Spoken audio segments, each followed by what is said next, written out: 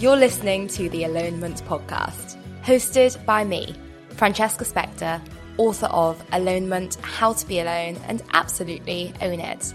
Each week, I interview an inspiring new guest about the time they spend alone and why it matters to them. Ultimately, at the heart of every episode is one central question.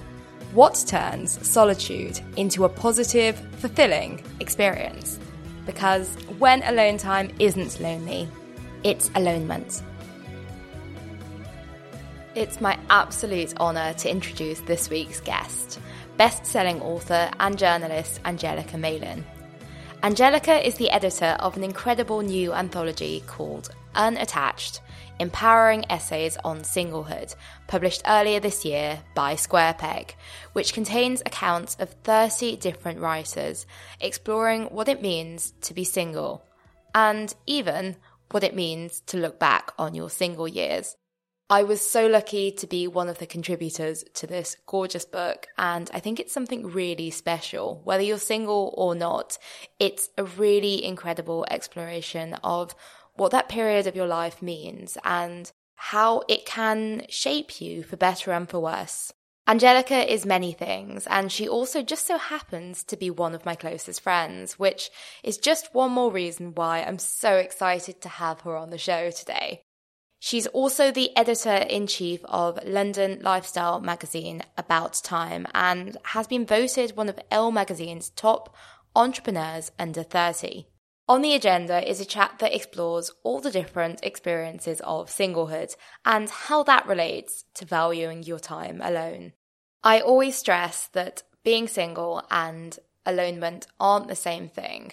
As we know, alonement is something you can enjoy regardless of your life stage or relationship status. However, what they are is heavily related. Being single, in my experience at least, can be a really valuable time to explore your alonement. And it's that positive side, as well as the occasional shortcomings, that I want to discuss with Angelica today. Before we get to our conversation, I want to give a big shout out to this season's sponsors, Flashpack. Flashpack is a travel company for solo travellers, providing boutique group adventures all around the world, from staying on a secret island in the Arctic to glamping on the Serengeti. Its adventures are targeted specifically for solo travellers in their 30s and 40s, so if you feel like you've slightly moved on from staying in hostels with gap year students on your solo trips away, then this is the holiday for you. Much like Alonement, Flashpack is a community built around the power of going solo, and their trips are an opportunity to meet like-minded people who share the same independent outlook as you. They're on a mission to create 1 million meaningful friendships across the world through the power of adventure. And it sounds like it's working. 80% of Flashpackers stay in touch after returning from their trips. If this sounds good to you, head to flashpack.com/alonement, where you'll find an exclusive offer code for all Alonement podcast listeners, giving you £100 off your dream adventure.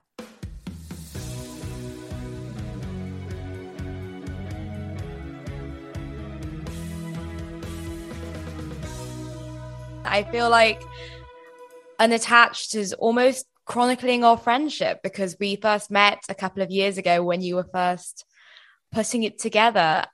I would love you to tell the listeners a little bit more about your journey and what led you to publish a book about being single.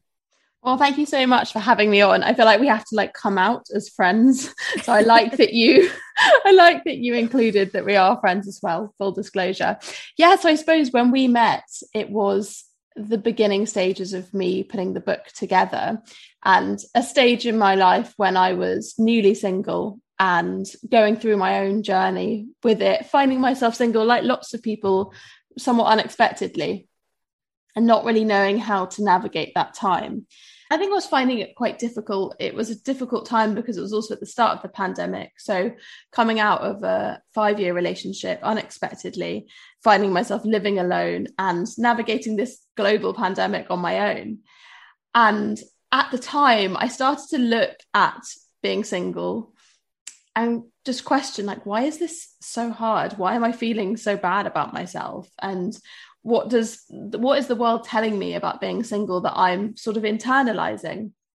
And so I started to look at the topic a bit more deeply, and speaking to some friends and watching films around single women. And I was like, do you know what? There's not enough that speaks to the narrative of the single woman that is positive and empowering. It's this slightly kind of depressing title, I think, sometimes. With men we have bachelor, but with women we say singleton, spinster. None of them are particularly positive terms.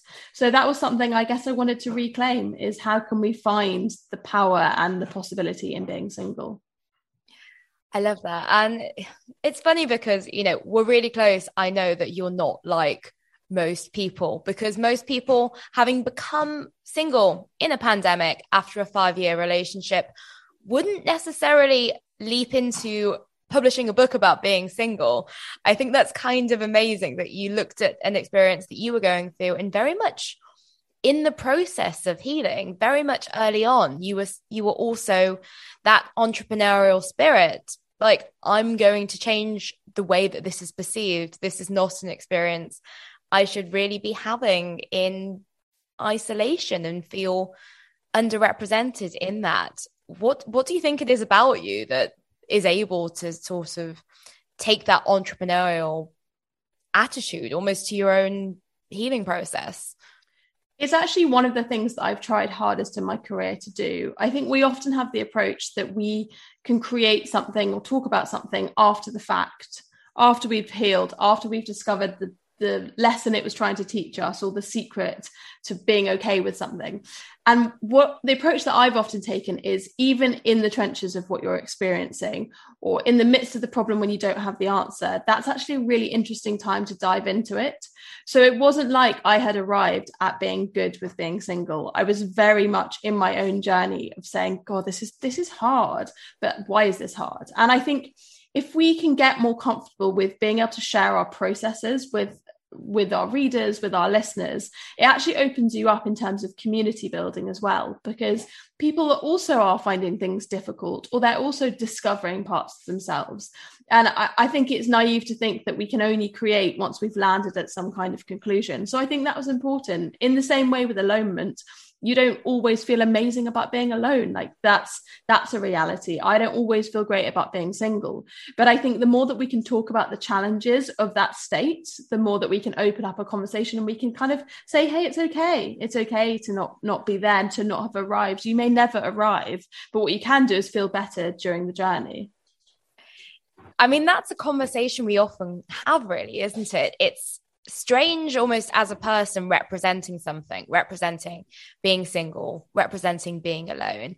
And I suppose maybe it's the way that we brand each other, that we see things on social media and expect them to be one way. And because a person is representing something, for them to always feel the same about that. And I mean, I think what your book does so beautifully as well, there are 30 different writers writing about the experience of being single. It really opens up all the nuances of it. And it is beautifully empowering. It is beautifully community building.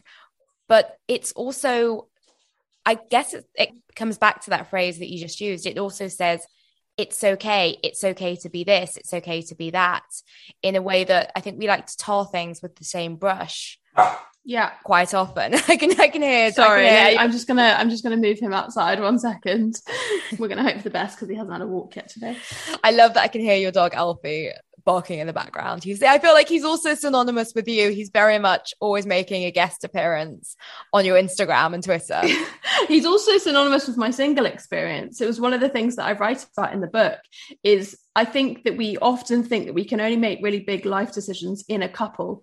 There's a kind of safety in that. Moving abroad, getting a dog, buying a house. These are the things that when you're with someone, I guess maybe that decision making is somewhat validated and it feels safer. And I remember just before I got Alfie, and getting a dog on my own felt like a really big life decision to make on my own. And I felt nervous, but I also felt really powerful. I was like, wait, I don't have to wait for someone to do those things. Like I can make those decisions. So it's funny, but I often look at Alfie and I'm like, you were the beginning of my single empowerment journey, because I made this big life decision totally on my own without having the safety of someone else. So funny. Yeah. Because Alfie very much was initially a pandemic puppy. And I remember, again, this was early on in our friendship, I remember thinking, oh my gosh, I really rate her, like living alone and getting a dog. That's such a bold move. As you say, so many people feel like they can only do that in a couple. And I think that that's just one of the things that your whole book and your whole brand represents, that actually life begins now, not just when you're in a couple. I love that aloneness and single, they're not the same thing. And we always talk about this, how our concepts are different, but also they are in many ways. There's a lot of overlap, which I know we will get on to later on in this episode. But before we do that, I also wanted to ask you a question that I ask pretty much every guest on this podcast, which is, what does being alone mean for you? So if you would have asked me that 2 years ago, I would have said something probably kind of negative attached to being alone. I might have said that it was lonely, or that it was craving connection, or wanting another person on the sofa with me. But now I think, having navigated a pandemic alone, and pandemic plus all these other challenges that came out of nowhere, uncoupled, I would now say that being alone feels like comfort. It's a sense of security that I know I'm okay without someone else. And in all the challenges, there's been this proof of resilience and strength. So actually, I now see being alone as something that makes me feel quite powerful. But that's taken having to go through these experiences and be like, oh wait, I survived that, and I didn't have to lean on someone's shoulder. I didn't have someone to cry to, and I was okay. So I think it's a potency that comes out of navigating difficult experiences. Here's a cool fact. A crocodile can't stick out its tongue. Another cool fact, you can get short-term health insurance for a month or just under a year in some states. United Healthcare short-term insurance plans are designed for people who are between jobs, coming off their parents' plan, or turning a side hustle into a full-time gig. Underwritten by Golden Rule Insurance Company, they offer flexible, budget-friendly coverage with access to a nationwide network of doctors and hospitals. Get more cool facts about United Healthcare short-term plans at uh1.com. Hey, I'm Ryan Reynolds. Recently, I asked Mint Mobile's legal team if big wireless companies are allowed to raise prices due to inflation. They said yes. And then when I asked if raising prices technically violates those onerous 2-year contracts, they said, what the f*** are you talking about, you insane Hollywood ass f- So to recap, we're cutting the price of Mint Unlimited from $30 a month to just $15 a month. Give it a try at mintmobile.com/switch. $45 up front for 3 months plus taxes and fees. Promo rate for new customers for limited time. Unlimited more than 40 gigabytes per month. Slows full terms at mintmobile.com.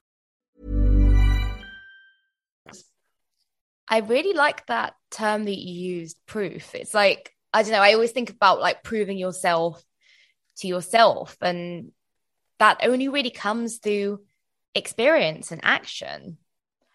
How did that happen? What was your journey like during that process of the pandemic? Because obviously you jumped in the deep end already through choosing pretty early on to be publishing this book about being single. So how did that process of learning to be alone go for you? I think it just starts with noticing.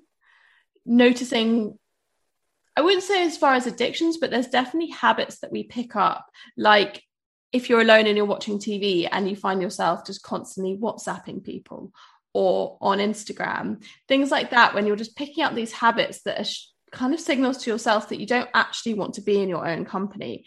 And a lot of the time we're alone, but we're trying not to be in some capacity, whether it's looking at other people's lives on Instagram or it's chatting with our friends. That like social multitasking, I think, is often an indicator that you're actually not massively comfortable in your alone time. So that was something I noticed when we went into lockdowns. As at the start, I was trying desperately to hold any form of connection outside of my alone bubble. And I say bubble, but actually that bubble concept didn't come in for a couple of months. So at the beginning, for people living alone or single, you were totally on your own without a support network. But at the start, I was constantly FaceTiming my friends, and I'd be making lunch and I'd have my mum on FaceTime, or I'd be calling someone.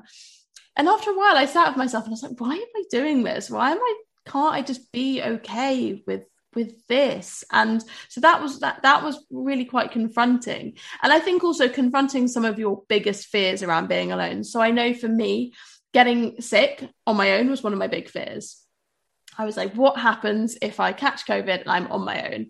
And that's now happened twice and I'm still here, potentially even a third time, I'm not quite sure, but I'm still here. And I think sometimes we have to go through our worst nightmare and we have to come out the other side, and then we're like, wow, okay. And genuinely, I feel like I'm made out of Teflon at this point. Like, there's not an awful lot that scares me around being alone. I went to Santorini on my own last summer.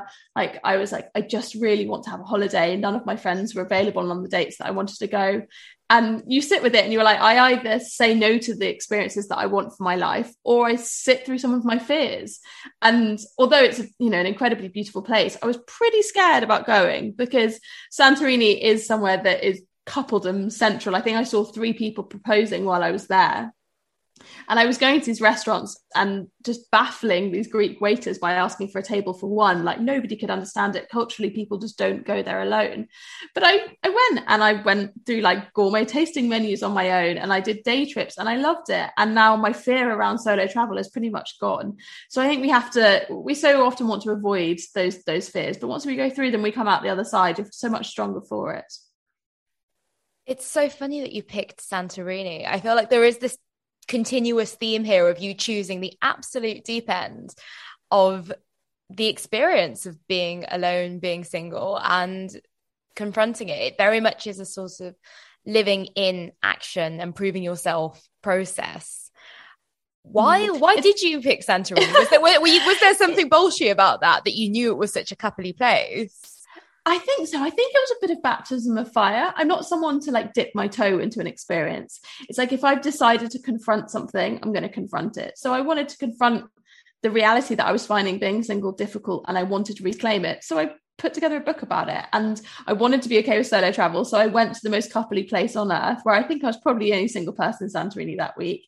And you confront it head on. And I don't know, I know people say, give it a go, test the waters for solo travel, go to the Cotswolds on your own for a weekend. But I personally quite like it, because it's such a quick way to overcome those fears, to just go to the maximum and then you're there. Don't get me wrong, with the book, I had a total vulnerability hangover. After I wrote my introduction to the book, which was about my experience and my breakup, I remember sitting with it and thinking, God, this is going to go out to thousands of people. And I've just come out with how heartbroken I was and how awful I felt. And that is quite terrifying, to suddenly own that space that you've never spoken about before. I'd never really shared anything about my personal life, but it's a valuable thing to do, because it shows us when we're vulnerable actually is when we create the most connections. And connection is really key to that, because I suppose the most difficult thing quite often around being single, definitely in my experience as well, is that when you feel that you are the only person who is single. And I think that, the age we are, we're both in our early 30s. If you look around, it does seem that more people are in couples than not. And when I say people, I mean the people you surround yourself with. So I don't know, for me, former classmates, people I've known most of my life, and the people that I would normally compare myself to. What do you think is the power of creating a community like you have through the book, and again, through the readership of that? Absolutely. I think, and I say to people the whole time, meeting you, becoming friends with you and the other single women that we've brought into our network has probably been the most transformative thing I've done for my relationship with being single. Because like you said, a lot of my friends are married, settled down. Lots of them have babies or expecting babies. And I didn't feel particularly seen in my friendship groups. There are things that are particularly difficult, like weekends when your friends are coupled off, or perhaps holidays where you don't feel like you know who to go away with. So there are things that are really challenging. I think creating those friendships is so nourishing, because you have some other people that are on a similar journey and have same kind of pain points as well.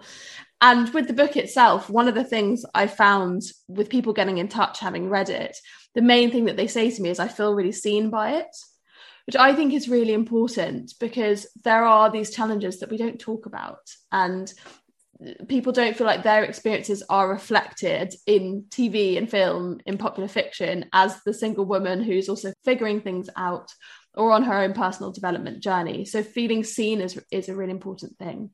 And I think seen is really, I don't know, it really is what makes the weird paradox of having a community around being alone, having a community around being single. It's what makes it make more sense, because it's not that being single is in and of itself a bad thing. It's certainly not that being alone is in and of itself a bad thing. And we've been speaking about all the wonderful things that can happen when you are either of those things. But it comes back to that sense of being seen, you know, even if you're not physically with people in that process, even if you are on holiday alone, I guess it's nice to know that other people are holidaying alone.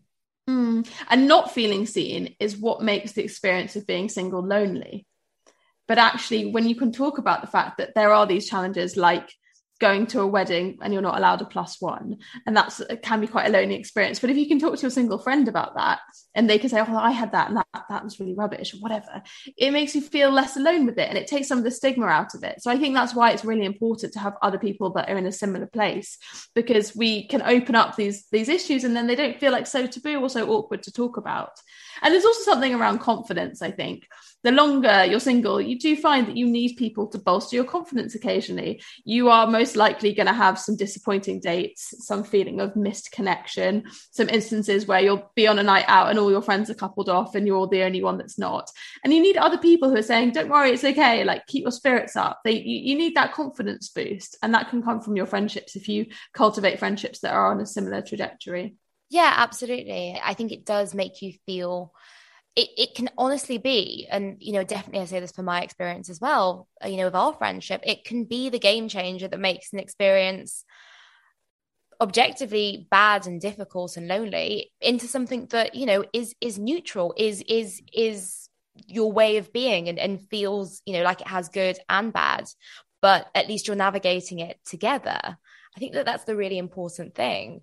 It's funny, actually, on the flip side of that, I'm thinking one of my favorite essays in the book, Unattached, is actually from another friend of yours, Rebecca Reed, you know, who's an author and journalist. And she writes about being married and how that actually sometimes that can make her feel a little bit jealous of her single friends, which I think is really interesting, because she talks about the isolation in that essay that can come from feeling that actually you're the only married one. She was married young, she was 24, and I suppose she had, in a similar way, what we're going through now of being at a different life stage to all of her friends. So I don't know, do you suppose maybe there's not something about, it's not necessarily that being single is difficult, it's just that being at a different life stage to your friends at any point of your life is challenging? I definitely think there's something in that. There's this feeling of having to keep up, and that's what makes it difficult. Is if you feel like you're out of step with other people, you can feel somewhat isolated. And yeah, I think that is one of the things that makes it really hard. It's not that necessarily being single is bad or difficult in and of itself. It's this sense of having to keep up, and it's what emotional state comes out from that feeling of keeping up, which is often panic and fear. And you add into the mix that women feel pressure in their 30s to have children often, and we're told that from 36, 35 that our fertility really drops. So you can find, if you're single in your early 30s, that you do feel a sense of panic, and that obviously leads you to making bad decisions and maybe forcing things, or feeling like you have to make finding a romantic partner like the main focus of your life. And I think it creates quite a lot of negative stuff, but that's driven by the world that you're in terms of friendships. And I actually feel the most relaxed I've ever felt about being single, and I'm 31, and I think it's because I've got a lot of single friends now, and that's helped me feel calm, and it's made me realize that it's okay if I haven't made dating my main priority, or I'm not stressing out. Like, do I need to stress out? And actually finding some sense of calm with it has been really enjoyable. I so relate to that panic, and that almost the the risk of making bad decisions driven by that panic. I was lucky enough to contribute an essay to Unattached myself, and I think writing it felt like a really therapeutic experience. And one of the things that I mention in my essay is the idea of using your friends as a yardstick for what you should be doing. And I think it can drive so many bad decisions. And if you don't speak about it being sometimes a taxing experience, but not the thing that should inform every decision, then it can be really bad. Because I mean, I remember, for instance, an experience we talked about going to a wedding alone, where I almost felt compelled to stay in a relationship, a short relationship, but one that really wasn't working, was making me miserable every single day, because I didn't want to be alone at this wedding. You know, I made the decision not to, and to say, look, you know, this unfortunately isn't working out, and to have that difficult conversation before the wedding. And I remember actually feeling not great at. Mom deserves the best, and there's no better place to shop for Mother's Day than Whole Foods Market. They're your destination for unbeatable savings, from premium gifts to show-stopping flowers and irresistible desserts. Start by saving 33% with Prime on all body care and candles. Then get a 15-stem bunch of tulips for just $9.99 each with Prime. Round out Mom's menu with festive rosé, irresistible berry chantilly cake, and more special treats. Come celebrate Mother's Day at Whole Foods Market. Mom deserves the best, and there's no better place to shop for Mother's Day than Whole Foods Market. They're your destination for unbeatable savings, from premium gifts to show-stopping flowers and irresistible desserts. Start by saving 33% with Prime on all body care and candles. Then get a 15-stem bunch of tulips for just $9.99 each with Prime. Round out Mom's menu with festive rosé, irresistible berry chantilly cake, and more special treats. Come celebrate Mother's Day at Whole Foods Market. Millions of people have lost weight with personalized plans from Noom. Like Evan, who can't stand salads and still lost 50 pounds. Salads generally for most people are the easy button, right? For me, that wasn't an option. I never really was a salad guy. That's just not who I am. But Noom worked for me. Get your personalized plan today at Noom.com. Real Noom user compensated to provide their story. In 4 weeks, the typical Noom user can expect to lose 1 to 2 pounds per week. Individual results may vary. Quality sleep is essential. That's why the Sleep Number Smart Bed is designed for your ever-evolving sleep needs. Need a bed that's firmer or softer on either side? Helps you sleep at a comfortable temperature? Sleep Number Smart Beds let you individualize your comfort, so you sleep better together. J.D. Power ranks Sleep Number number 1 in customer satisfaction with mattresses purchased in-store. And now, save 40% on the Sleep Number Limited Edition Smart Bed for a limited time. For J.D. Power 2023 award information, visit jdpower.com/awards. Only at Sleep Number stores or sleepnumber.com. The wedding itself, but it would have been so much worse compromising my life as a whole. I don't know. I almost think there's no perfect solution sometimes, but definitely the worse one can be making those decisions out of that fear, out of that state of panic, rather than that state of almost calm, slightly sad, but calm acceptance. Well, this is a first. I think this is the first time I've ever done an intermission from the main episode, but it's for good reason. I would like to share with you, with permission from Square Peg, an extract from my essay for Unattached. It's not you, it's the cliches for two. Better half, significant other, life partner, soulmate, which render you incomplete by implication. It's not you, it's falling back on the same tattered archetypes. The Bridget Joneses, the Carrie Bradshaws, because 20 years on we have no better role models for being single. It's not you. And maybe it's not them either. The longer you date, the more you realize it's arbitrariness. It's a question of fit and timing and sometimes geography. You can't peg your value on someone else's affections simply because, both online and off, We're all merely flawed humans with our own insecurities, our own still lingering flame for an ex, our irrational but unignorable gut instincts, our complicated childhoods. It's not about you, or your worth, or your beauty, or your kindness, or your right to happiness. It's just the way it is. And the only tragedy is the system that makes you think you are the problem, that you alone are responsible for your failure to find love, that being single is in itself a failure. I hope you enjoyed that, and Unattached is available from all good booksellers. Now, back to the episode. It's something really important to me that decisions shouldn't be driven out of fear. I guess that's part of why I started Alonement, because I realised that actually a lot of my decisions were made out of the fear of being alone. Of course, I was single, but I was also scared of being alone. So it meant that the world was a lot more constricted, because I couldn't really, if I didn't have a willing friend to, say, go on holiday with me, then I didn't have a partner either. So it meant that the world was almost cut off for me as a single person. And I wonder, where does being alone come into it for you? Where does the ability to actually do things alone take away that risk of doing things out of anxiety and fear when you're single? I definitely think there's a relationship between being comfortable being alone and overcoming the panic and fear.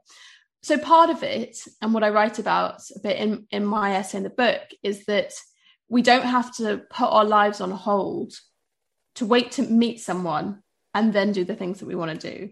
I think it's the same as when people talk about going on a diet and they're like, when I lose the weight, then I'll do this, then I'll go dancing, then I'll travel here, then I'll take up this hobby. And until that happens, I won't do it. And I've had that approach in the past, this idea of saving things, saving it for best, saving it for when you've met someone. I think if we look a bit deeper at that, some of it, I think, is that we believe that for things to be enjoyable, they have to be shared. So you look at a beautiful sunset, and if you're not holding someone's hand while you're looking at the sunset, maybe it's not as beautiful to you.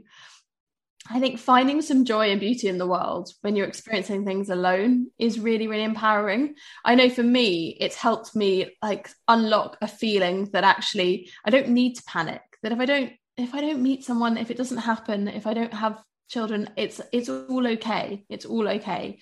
I think, it takes a while to get there, but looking at what your plan B would be and getting really comfortable with your plan B. So I'm happy to share that my plan B, if I didn't meet someone who I wanted to have children with, is to have children on my own.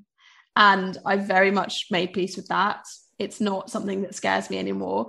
And I think accepting that has helped me be way more relaxed around dating and, I don't know, searching for a partner. There's also something interesting, which one of the other writers writes about in the book, which is that we often have this approach with dating that's very all or nothing. It's either that dating is a full-time job, we're going out on 3 dates a week, we're treating it like a job, or we're completely sworn off it. We're deleting the apps. We're like, you know what, can't be bothered. I don't want to do either of that. So it's this kind of extremity in behavior. And actually, the approach that I'm trying to take is to be casual about dating and go on a date if I feel like it, but be light about it. And I think that's related to panic a bit, as if you can get rid of the panic, you can find ease with dating, and it doesn't need to be like the main focus of your life. It can just be something that you're doing alongside. Yeah, and to be honest, you'll probably get, as with most things, you'll get a lot more out of it from coming to that from a state of calm. If you think about even, our friendship, the meaningful relationships you make in your life, you don't normally make them when you're in this state of panic, almost determining from the beginning what they're going to be. They just evolve organically. And I suppose that's something that I've learned from friendship that I do want to bring to being single. If you can take it slowly and you can treat it gently, then you never know what that's going to turn into. You never know that when you first start hanging out with someone, they're going to become one of your closest friends. And I suppose maybe we can take a step back from dating in that way, in that gentle approach that you're suggesting. It's taking the pressure off and the expectation. I think dating is better when you're not going into it with your hopes super high. There's definitely a balance. Like, you want to be open-minded and you want to believe that things can be good and that there's a possibility for connection. But also, if your expectations are super high, I think you're often disappointed because you are often just meeting a perfect stranger without any context. And the chances of that being the connection that you've been searching for are they're limited. But yeah, I think if you take the pressure off everything, it's all so much easier. I mean, we have a joke that most of my friends are through Hinge, but genuinely, I've met loads of amazing people who weren't my person romantically, but I've really liked them. We've developed friendships. I spend time with them, and I know it's not a friendship app, but I've chosen to see it in that way, that with dating, you are just meeting someone, you're hearing their story and you're connecting with another person. And if it's anything more than that, then great. But most of the time it isn't, and that's okay. I love that too, because I think that what a lot of us are looking for, when we're scrolling Hinge on a Sunday night in those sorts of lower rock bottom states, is just connection. And taking a more holistic, open-minded approach to what that connection could be is really special. I wanted to go back because I just love this image of you absolutely owning being in Santorini by yourself, because it's just the best choice of place to take a solo single holiday. It's just amazingly sort of, middle finger up to what Santorini does represent for a lot of people. The idea of looking at a sunset, or, as you did, going and enjoying lots of really delicious restaurant dinners alone, do you think there's almost something where you can appreciate it more by yourself? Because certainly your example of holding someone's hand while watching a sunset, I don't know about you, I'm personally more distracted by the fact I'm holding someone's hand, preferably someone I'm going to have sex with later that evening. I can't really enjoy both at once. It's a bit overstimulating. There were times on that trip where genuinely I laughed out loud to myself at what felt like the potency of it all. I would go to restaurants and I remember thinking, I can't get like 3 starters to share because I haven't got anyone to share them with. And then I was like, wait, I could just order all of them and I could have as much as I like or as little as I wanted. And it's like, and then I would just laugh out loud to myself and be like, this is amazing. Like, I don't actually, all of that stuff, I don't need any of it. Or like, I can get a bottle of wine to myself and I can drink half of it. And so I can take back the rest back to the room. And when you start to look at those things, you kind of realize the absurdity of the stories that we tell ourselves of what we need in order to enjoy an experience. And I had the best time. And I laughed a lot to myself at how ridiculous it all was, because it's in those moments when you're like, I feel so powerful. I feel so free because I don't have to actually wait on anything really just to live my life.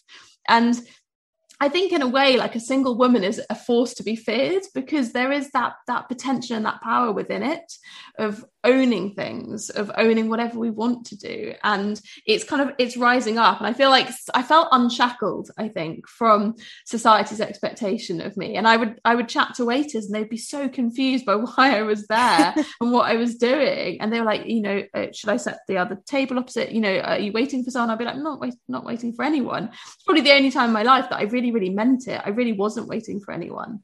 And that gives you so much in terms of freedom. It's a really beautiful metaphor to sort of live in person in the beautiful surroundings of Santorini and sort of almost have that reference point in your own mind, that idea of proving yourself to yourself, of knowing that you were sitting there in this beautiful setting surrounded by couples and you were okay. And I think jumping into that deep end, you can only really live it through experience. Absolutely. Even that thing about the stories that you tell yourself, because I so know what you mean. You think, oh, well, I couldn't go to a restaurant and order a bottle of wine because I'd have no one to share it with. But you're right. You can take it back to your room and, have it the next day. Or you can, I think I had Felicity Cloak on the podcast and she was talking about ordering half bottles of wine. Also a thing, some places do lots of different kinds of wine by the glass. It doesn't all come back to wine as much as I seem to have fixated on that.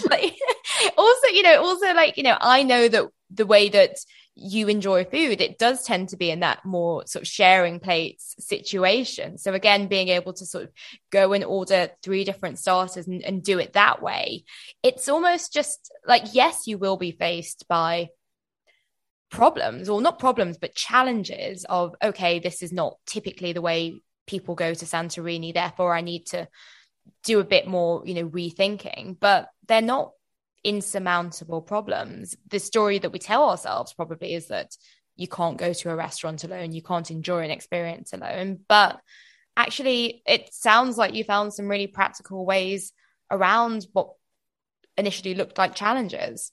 Yeah, and again, it's from a place of fear. We're scared. We're scared to do those things, so we tell ourselves these stories that are wrapped up in fear to keep us safe and small.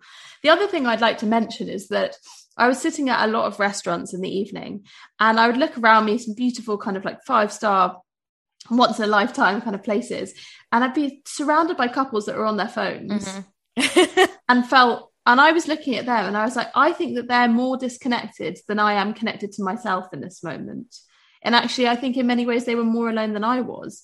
Literally, 6-course tasting menus where the whole time they were on Facebook and didn't say a word to each other. So actually, I don't think necessarily the physical presence of another person means we're more connected. And I'm sure lots of listeners have been there. When you've been in a relationship that isn't working, it can often feel more lonely than being alone does. That sense of emotional isolation. So I don't think that it's just a case that when you're with someone, you're suddenly not feeling alone. You can still feel highly disconnected. And actually being on your own can feel really connected. I think that that's one commonality when I speak about loneliness with people on this podcast. That is the thing that people cite the most, being lonely in a relationship. And, look, I think we've all had, we have those friendships where we're together all the time, or relationships, or housemates where we're used to sitting there and being on our phones together, and that does happen. But then I totally relate. That's probably my favorite, not my favorite because that sounds a bit Schadenfreude, but it's one of the most interesting things for me about solo dining, that you do look around and see so many couples on their phones. And I think it's one of those expectation versus reality, because your expectation, and probably the way that you'll see restaurants marketing, is these couples having a romantic dinner, particularly around, we're recording just before Valentine's Day, the marketing around that is you do imagine everyone's out having a really beautifully romantic dinner together, but I think there's a really unique vantage point about sitting alone at a restaurant where you can look around you and see that is true. I mean, I quite often go out and see solo diners alone, and I think, that looks really aspirational. And then the other thing that I look at is quite often groups of women. And when I say groups of women, I mean quite often women in their, middle-aged old friends sitting together. They're generally having the most fun, which is a perception that I think people don't really get, that actually, even if you are in a relationship, often those can be your most bonding experiences. And it's really strange, because we think that the best sort of way to be sitting there would be at this romantic dinner. But of course, when we look around us, when we're sitting alone, we know that that's not necessarily the happiest situation we can see surrounding us. Absolutely. And if you look at holidays, I think that I often prefer a holiday with girlfriends than I do with a romantic partner. I think it can be like the most fun. It's relaxed, there's less pressure and expectation, and they're really, really enjoyable. And yet we often find ourselves in a couple and then we discard our friendships, or we think, oh, I won't go away with my friends, I'll go away with my boyfriend. And actually they're a whole different entity. They have a different quality, and I think they should be on a level in terms of importance, and not something that we just drop when we suddenly find ourselves coupled up. Yeah, no, completely. And I think that that's something that, I don't know about you, I feel like I almost learned to be a better friend from this stage of being single. I think that even though my close friendships were some of the most meaningful relationships in my life before I was in my last relationship, so between the ages of about 24 and 27, I didn't appreciate it. It kind of felt just like oxygen. It was always around me. Whereas after this side of things, and I know going into my next relationship, I'll still be like, okay, I remember what it was like to be single. I want to still have friends' holidays. Whereas before I might have always prioritized the couple holiday. Now I guess I've seen both sides, and we know that. I think it's something that almost stays with you, that single experience.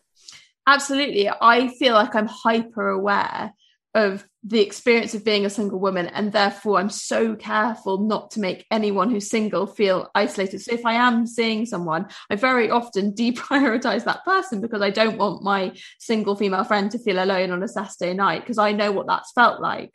I know what it feels like when you're the one that's, I don't know, your friends ask you out for dinner because their boyfriend's away that weekend, and that feeling of feeling like second best, and it can be so blatant sometimes. So I think you're right. I think we both have had this period of being single, and we really empathize with some of those pain points, and it's something that I'm very careful of when I am with someone, not to make anyone else feel bad about it. And it's so important. You can't just discard your friendships, because they're going to be the thing that pick you back up if it doesn't work. They're going to be there, and they are your constant, and we can forget that when we're caught up in this romantic ideal.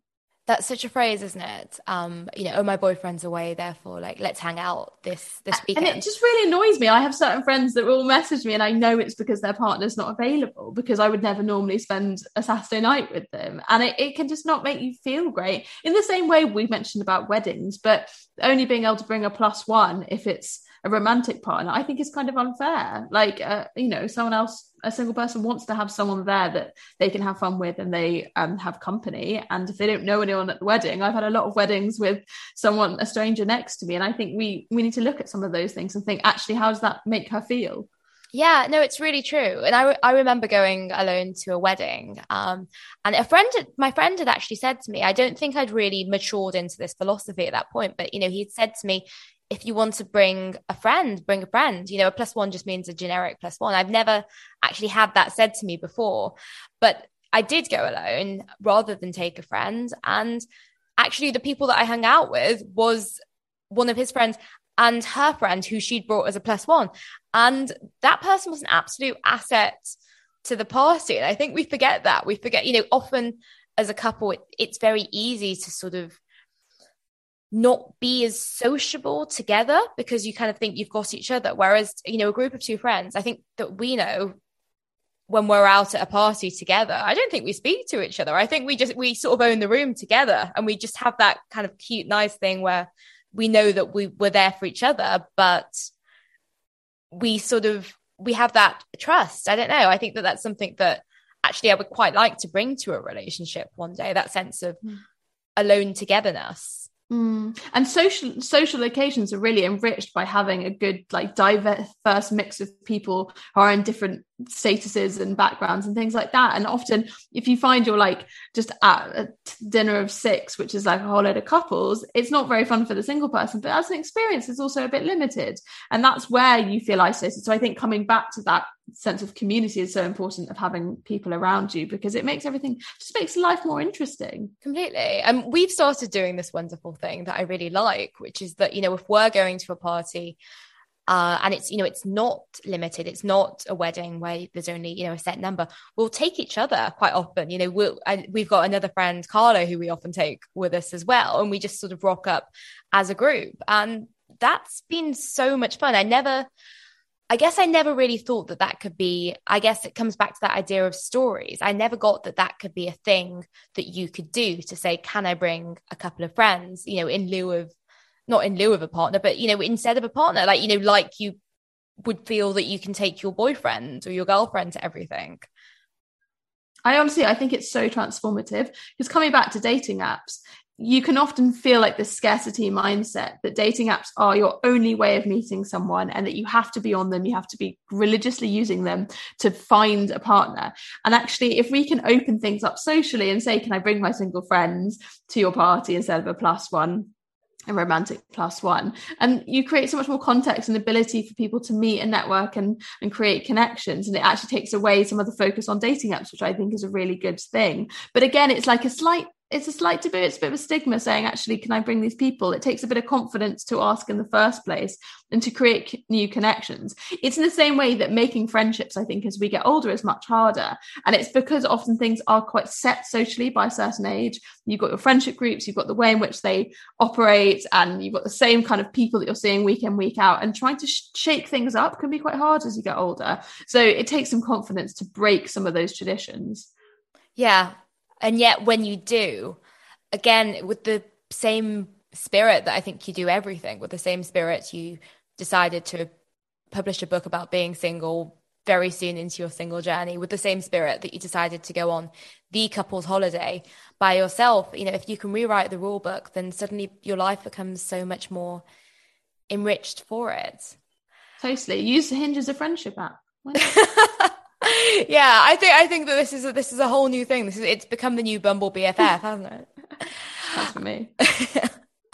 And finally, I wanted to ask you the question at the center of this podcast. What is your alonement? What is the quality time that you spend meaningfully by yourself? I absolutely love a date stay with myself. I like to plan it.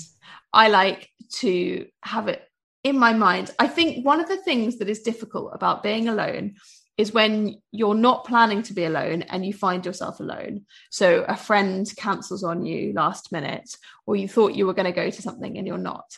And then it can transform your experience of being alone to feeling lonely because you had the expectation of connection and then it suddenly disappeared. I absolutely love having a day that I've had in my mind. So this week it's going to be Sunday for me, for example. And I'm like, that's my alone day. And I will plan in maybe 2 or 3 things. And then the rest of it will be free and I can do what I feel like, but a little sense of structure so that you're not waking up feeling like overwhelmed by that time. But that's what's nice to me. So I usually pick like an area in London that I like to go to and I'll focus it around that area. I might go to a coffee shop. I might get my nails done. I might go buy a new book and I will discover a part of the city on my own. And yeah, that's what alone time means to me. And that's something that I find a lot of pleasure in. I think that's really gorgeous because I think, also we live in London, there's so much to explore. And I think that feeling that you can only do that once you're in a relationship, it's again, that waiting for your life to start. So I love the idea of picking an area of London and just saying, I'm going to nail this today. I'm going to discover it for myself on my own terms. Totally. Thank you so much for coming on. This has been so uplifting and I can't wait to share this and you with all of the listeners. Thank you so much. Thank you so much for having me.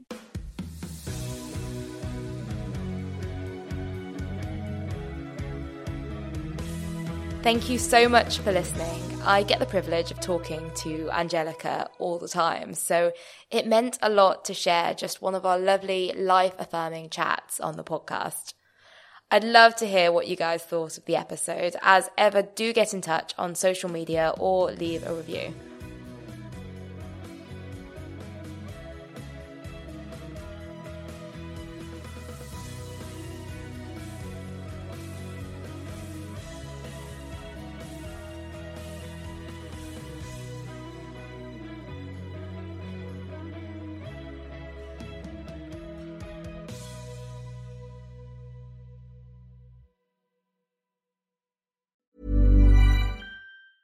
Planning for your next trip? Elevate your travel style with Quince. Quince has all the jet-setting essentials you'll want for your next getaway, like European linen, premium luggage options, buttery soft Italian leather bags, and so much more. And is all priced at 50 to 80% less than similar brands. Plus, Quince only works with factories that use safe and ethical manufacturing practices. Pack your bags with high-quality essentials you'll be wearing for vacations to come with Quince. Go to quince.com/pack for free shipping and 365-day returns. Flexibility is great. That's why there's yoga. Flexibility for your insurance coverage is great too. That's why there's United Healthcare Insurance Plans. Underwritten by Golden Rule Insurance Company, United Healthcare Insurance Plans offer flexible, budget-friendly coverage for medical, vision, dental, and more. One of these plans may be right for you if you're, say, between jobs, coming off your parents' plan, turning a side hustle into a full hustle, or even missed open enrollment. Want more flexibility? Find out more about United Healthcare Insurance Plans at UH1.com.